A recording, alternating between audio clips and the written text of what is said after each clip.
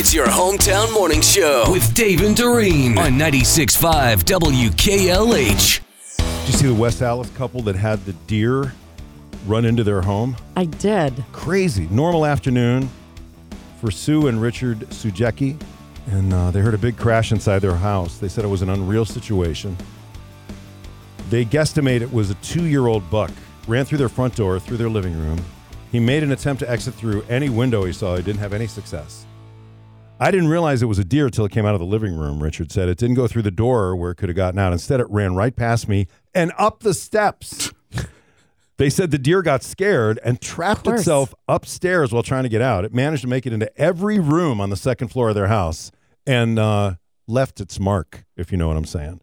He was bleeding through his mouth and his leg, and he looked through every window, said Sue. Sue said the deer tore apart their house. He broke glass, lamps, collectibles. His blood was everywhere. He even managed to poke holes in their ceiling with his antlers. I mean, if you're going to break in, you could at least just be clean about it.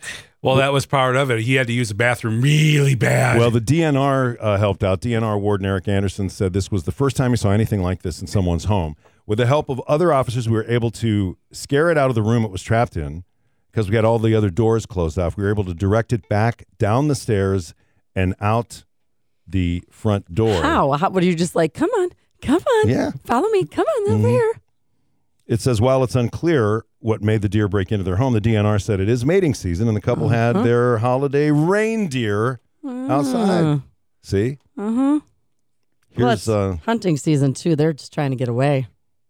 Here's some audio on the story. Nobody can believe that a full-grown deer is trapped upstairs in your house and can't find its way out. He was just trying to find a way out. This is Dasher and Prancer. Prancer had an unwelcome suitor. There you go. And isn't it, it is hunting season, right? Yep, gun deer hunting season opens this weekend. This weekend, yeah. Comedian Ron White talks about hunting for deer. Not a typical Texan in that I don't hunt. I fish, but I don't hunt. My cousin Ray, on the other hand, thinks killing a deer with a deer rifle is magic in the forest.